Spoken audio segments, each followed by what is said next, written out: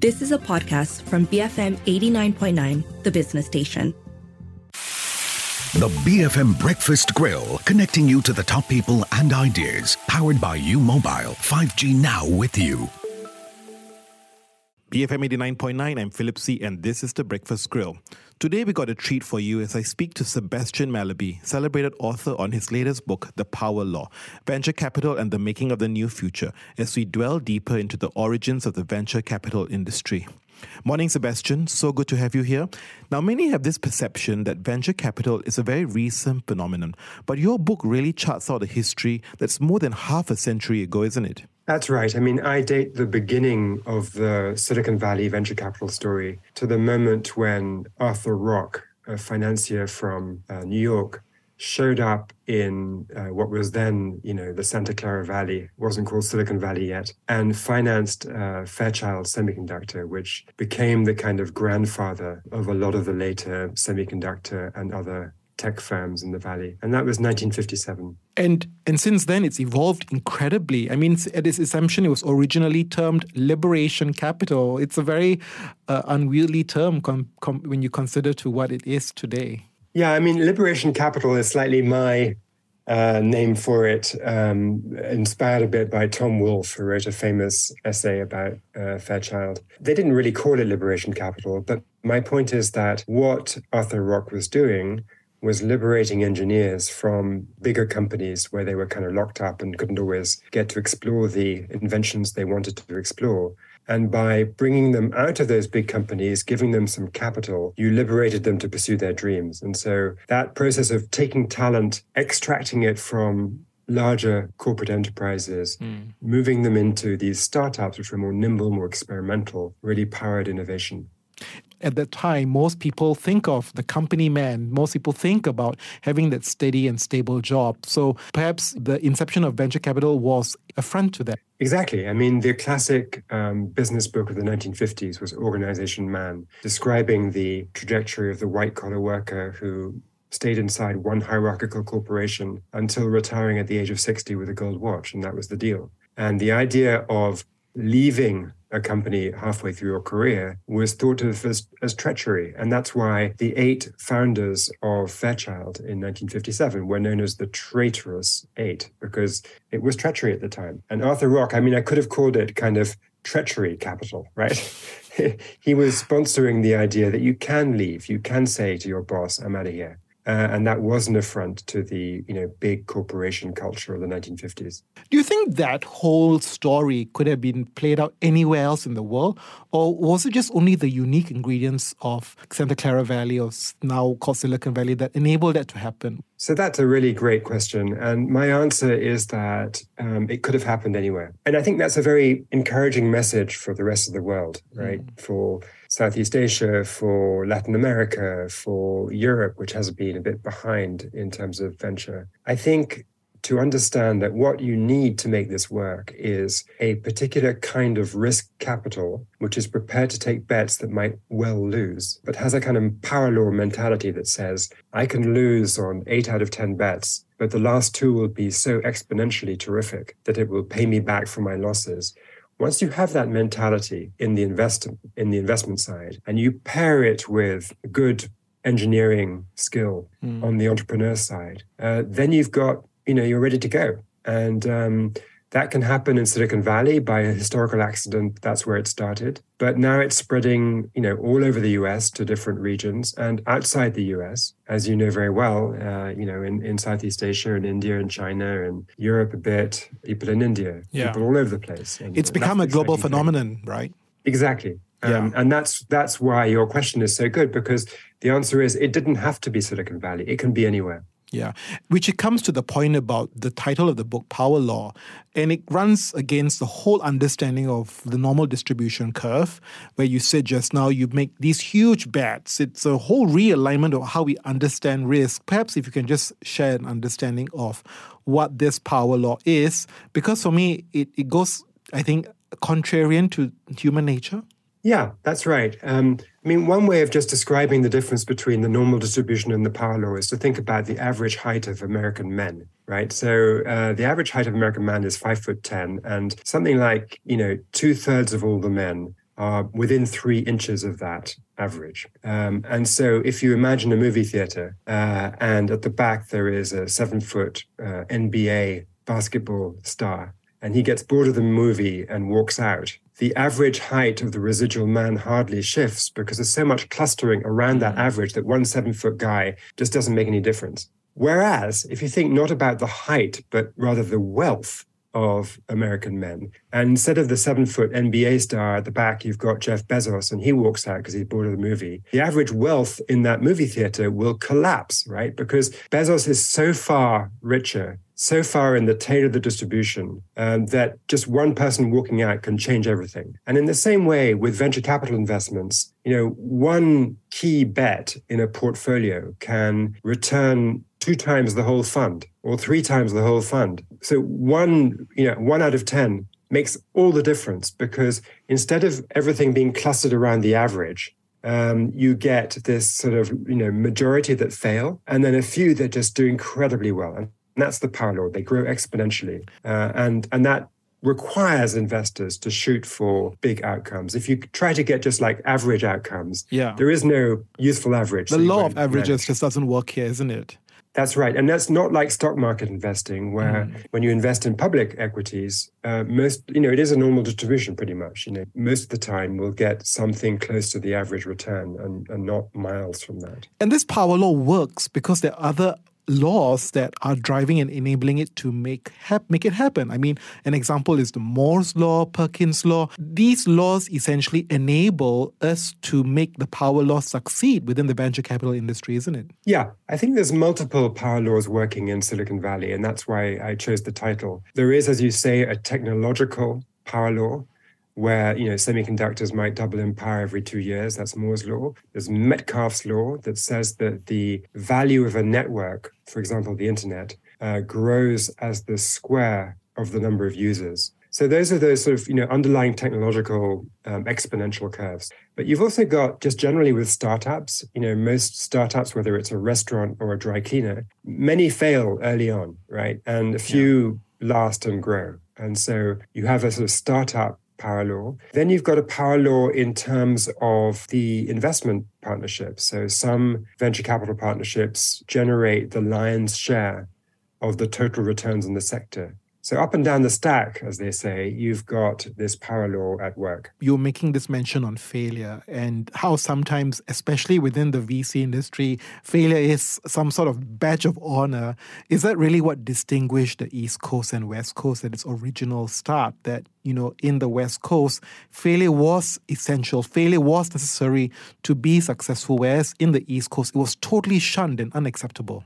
I mean, part of my research process is to try and speak to as many venture capitalists in as many places as I could. And so I went off to Boston and talked to all the sort of surviving venture capitalists who had been active in the 1970s towards the early part of the history. And one of them said to me with great pride, that he'd made 40 investments in his career and not a single one had lost money. And I sort of was laughing internally because on the West Coast, if you said that, you would be a loser. I mean, of course, missed opportunities. You weren't taking enough risk. Yes. Yeah. And so that, I think, for me, encapsulated the way that the mentality in Boston was, don't lose your money. The Boston financial tradition is much more East Coast traditional. And so you have companies like Prudential and Fidelity, and the names of those companies are communicating. Speaks for itself, yeah. Yeah, it's conservative. Yeah. Essence of the book really is how, the industry approached risk. And of course, when you think about the story of power law, it's all these big risky bets, but that's not really true, isn't it? Because there were a lot of developments in the VC industry that sought to mitigate risk. I mean, the way you kind of did the funding, the way you kind of invested and brought people into management, how you turned around these amateur businesses.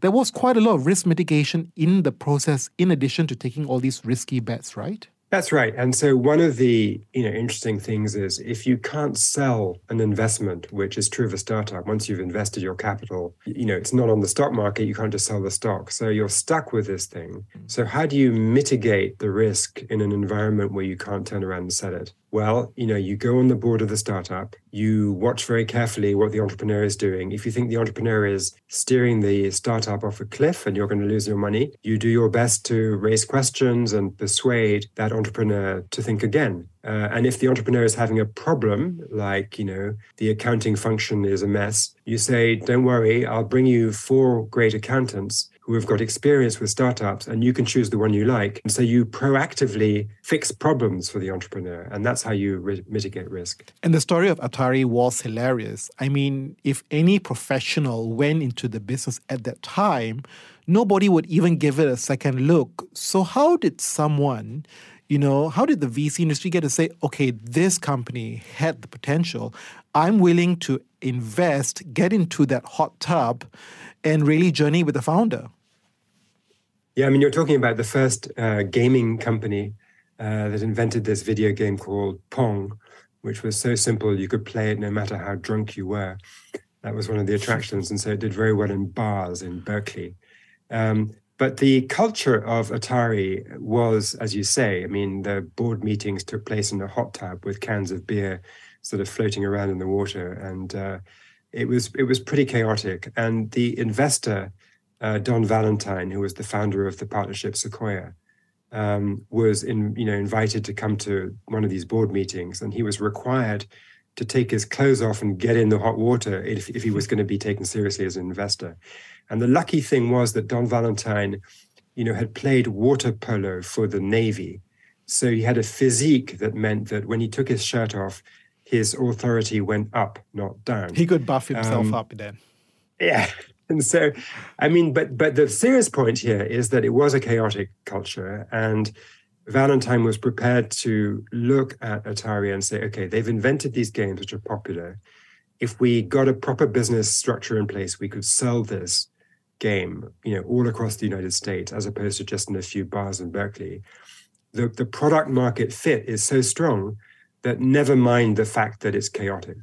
All right, we're going to take a short break, and after that, we'll go deeper into the venture capital industry with Sebastian Mallaby. I'm Philip C., BFM 89.9.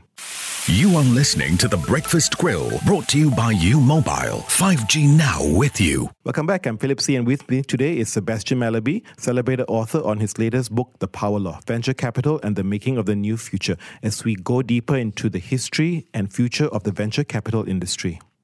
And I guess in the book, you beautifully narrate so many stories. The number of stories as you go through the whole journey of the expansion at Silicon Valley was incredible, from A16Z, Sequoia Capital, Kleiner Perkins, the interesting personalities from Masayoshi Son to Peter Thiel. When you try to narrate the whole development of the VC industry, perhaps can you mark out the 2-3 key pivots when you saw it begin to take a different shape and size and structure fundamentally? Well, I think one pivot came in the 1970s. Arthur Rock, as I said, had founded the industry in 1957. It grew through the 60s. And then in the 1970s, in fact, 1972, Sequoia and Kleiner Perkins were both born. And they brought a few innovations. One was this idea that, you go on the board and you're hands-on, and so you can deal with chaotic companies.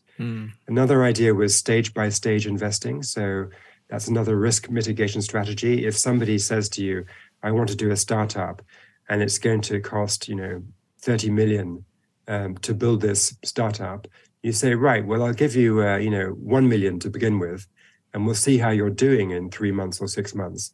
And so you dribble the capital out in a way that reduces the risk, because if it fails, it will fail fast and you'll only lose 1 million, not 30. So that was one pivot point. I think going forward, if I go to sort of the other end of the story, you have the specialization of the venture business with early stage seed investing, and particularly Y Combinator, which did this in a sort of incubator batch format to really turbocharge the company creation at the very beginning of the journey. And then at the other end of the journey, you get the rise of growth investing, where instead of writing, a sort of $10 million check to a Series A company that's worth maybe 100 million, you're investing 100 million in a $1 billion company. And that came about through a sort of crazy concatenation of circumstances, roughly really took off right after the 2008 financial crisis with an investment in Facebook made by a Russian, oddly, Yuri Milner, Yes, who came into Silicon Valley and bet on Facebook in big size and made so much money that suddenly all of Silicon Valley was copying him, and this growth investing culture began. and these stories of outsiders coming in, germinating, creating, and making these big bets, you get this impression that really the Valley took the best and the brightest, but in tandem, the book also paints a huge lineage, a huge hierarchy, a huge, a line of descendants and, of people from the start. So I guess the question is, does it really attract the best and brightest? Is there merit truly in the selection of the ideas?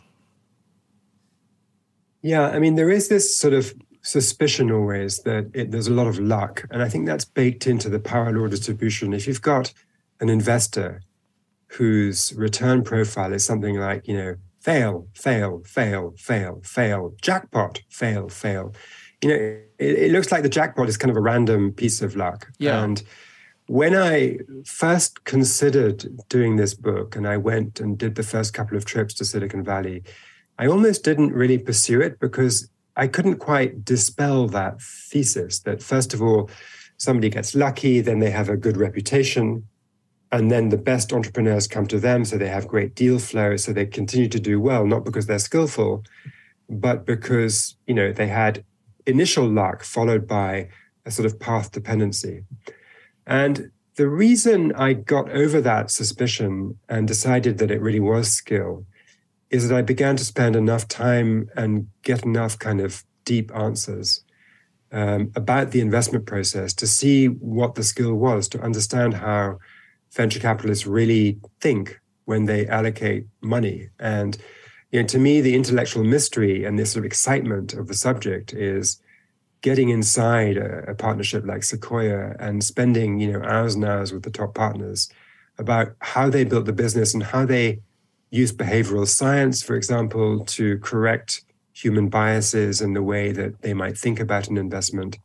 And once you understand through proximity what the best venture capitalists are doing, I think you don't believe it's luck anymore. And that's why, in the end, you paint two parallel stories of Sequoia Capital and Kleiner Perkins, where Kleiner Perkins was at its apex, but it had its precipitous fall, whereas Sequoia now is really the top dog in the industry. It's grown from strength to strength. Help me contrast why one performed so well and the other one just was disastrous in the end. Well, starting with Kleiner Perkins, you're right that in 2001, they were really, the top partnership in the world. And if you looked at the list of the top individual investors, Vinod Khosla from Kleiner Perkins was number one, John Doerr was number three, and they had several other, very strong individuals. And then they became slightly a victim of their own success in the sense that they had all made so much money that they had enough capital to go off and start their own thing if they preferred to do that. And that's what happened. And Vinod Khosla went and did his own partnership called Khosla Ventures, and there was another group called Radius that spun out with two of the Kleiner Perkins partners. And it sort of left John Doerr as the single dominant figure who was still there. And he recruited a bunch of people around him who were less good.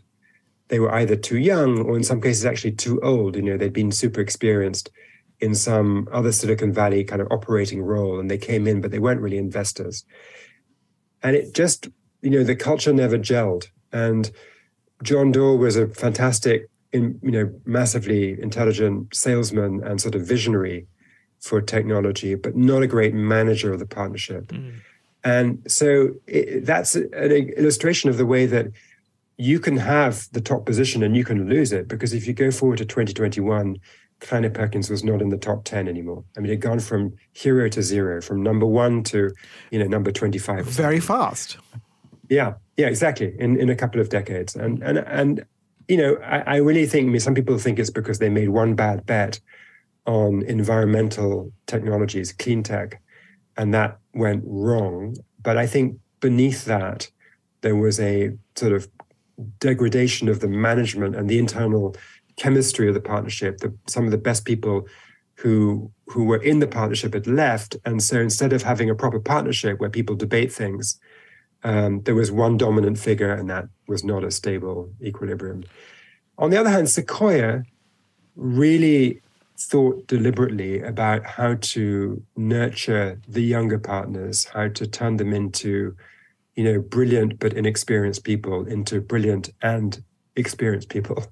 And so it was, I got all these stories about, someone like Roelof Botha, who joined, when he was about the age of 30, and, he had a fantastic pedigree as the chief financial officer at PayPal, and absolutely, top student at Stanford Business School. But he hadn't been an investor, and they went about, really training him carefully about, both the intellectual but also the emotional side of being an investor. Because in venture, all your losses materialize before your wins. You can lose, and the company goes bankrupt, in 12 months. But to have a good exit could well take 5 years. And so, he was really, in his own telling, turned into a top investor thanks to the culture of Sequoia. And now he is the top guy at Sequoia. He's taken it over. I don't know how old he is, but let's say he's in the mid-40s or something like that. And that is, that's how you build a lasting company. You bring people up. And some venture partnerships are less good at the internal management side. And the key takeaway is that this is not just some acts of randomness. There is clearly some thought, deliberate structure, and principles that people put in place, not only at a company level, but at a broader ecosystem level to make this work. And this is why the venture capitalists, this breed of people called the venture capitalists, really make the ecosystem work, right? They're not just a bank where they just donate money, isn't it, or give money out to unsuspecting young people to finance their crazy ideas. There's actually some thought to the process. There's actually a process where they get people networked together. The venture capitalist is not just a bank. Absolutely. And I think, I kind of posed the question in my book, why does one technology ecosystem, which has roughly the same number of engineers, overtake another technology ecosystem with the same number of engineers? I mean, what made Silicon Valley overtake Boston and MIT around about the mid-1980s? Because historically in America, MIT and Boston and Harvard and Lincoln Labs, which was a defense lab, and, Raytheon, DEC, Wang, all these institutions around Boston were the tech heartland of the United States. And yet it was displaced by Silicon Valley. Why? What happened? And the answer is that, this is drawing on the work of a famous book called Regional Advantage, written about 30 years ago. That, there was more porousness in institutions in Silicon Valley. People moved from one place to another. They were liberated to do that. And so there was this culture of lots of startups with people hopping around. And so you could run multiple experiments on new technology ideas with multiple startups doing them. Whereas in Boston, it was much more vertically integrated. People didn't leave. It was treacherous to leave and all that stuff. People didn't get liberated.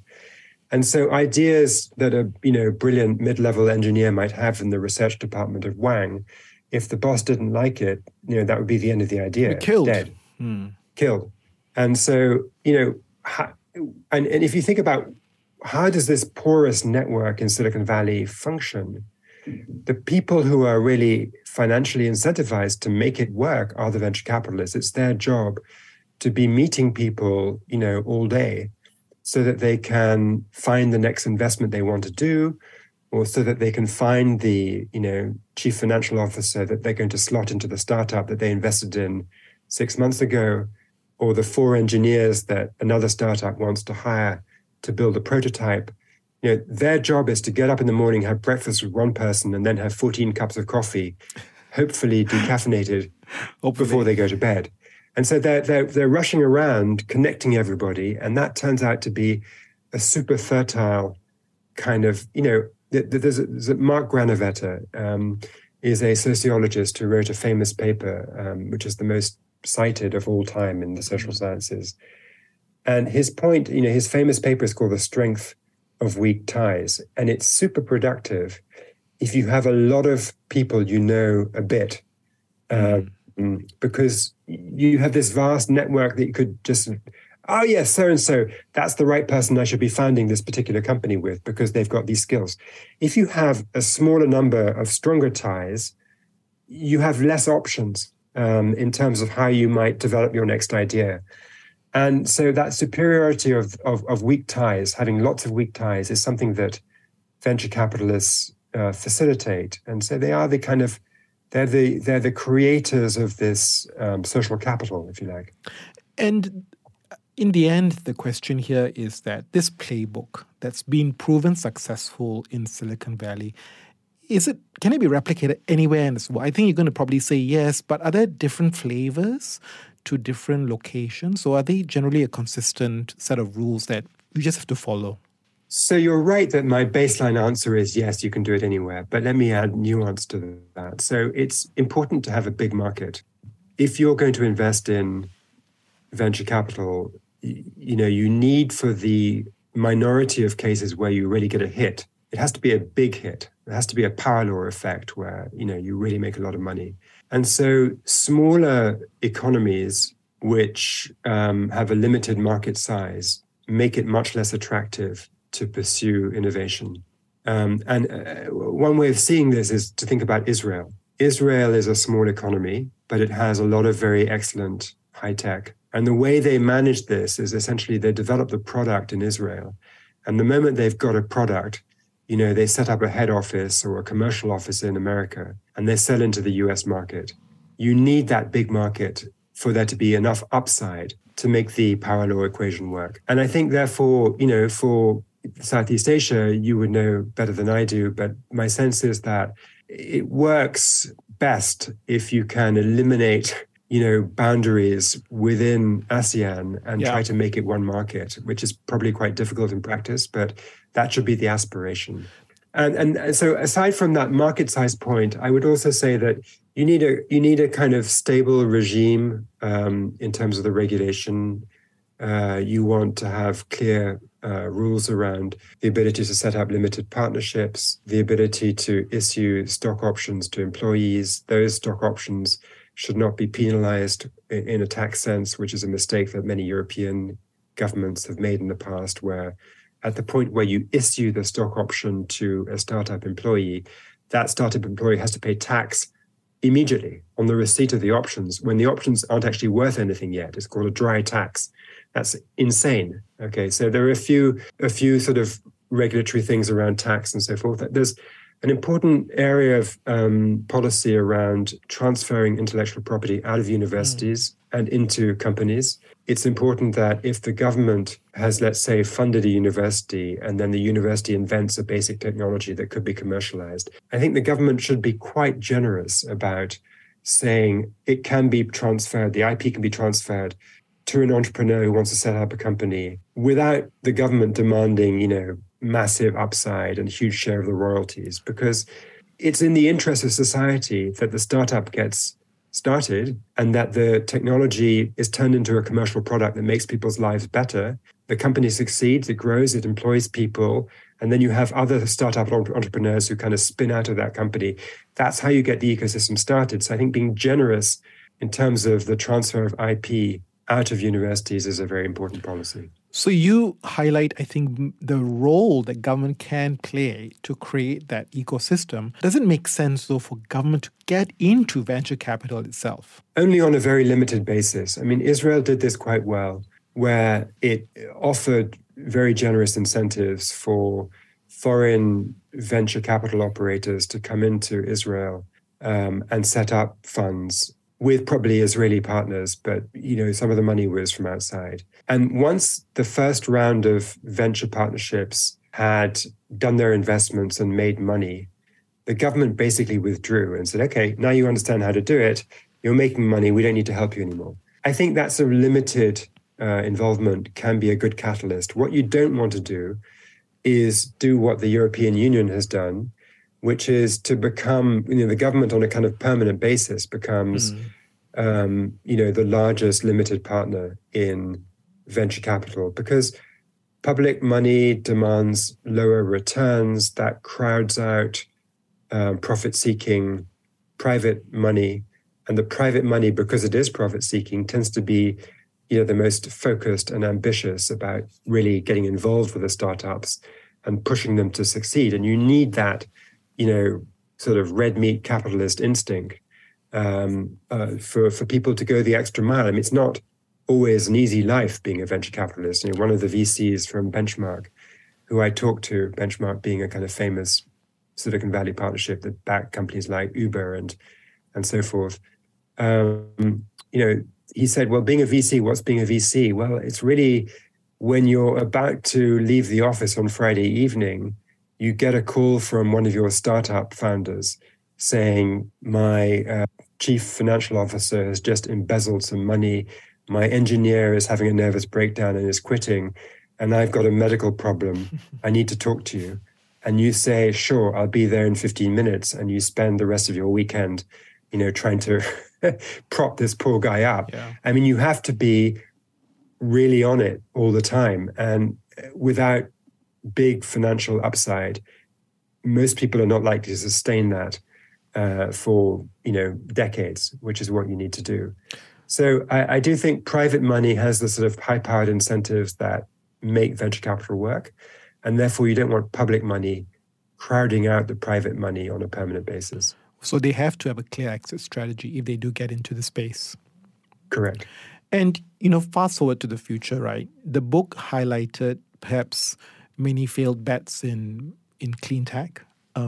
What's next, though? Because I think we've seen enough of the retail commerce solutions that venture cap has driven forward, right? And its many permutations. But what's next for the VC industry?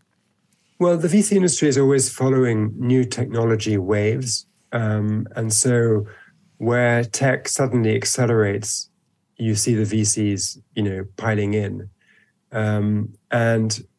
Right now, I'd say artificial intelligence is the hottest theme. If you look at the flows of money in the US venture industry to artificial intelligence, they've gone up massively. It's a risky bet because although I think artificial intelligence is pretty clearly going to deliver a huge amount of value to consumers in the next 10 and 20 years, what's not clear is which kinds of company get to profit from that. Because it could well be that this is something that Google and Microsoft and, Baidu and a few other big companies, capture and dominate because you need huge amounts of compute power.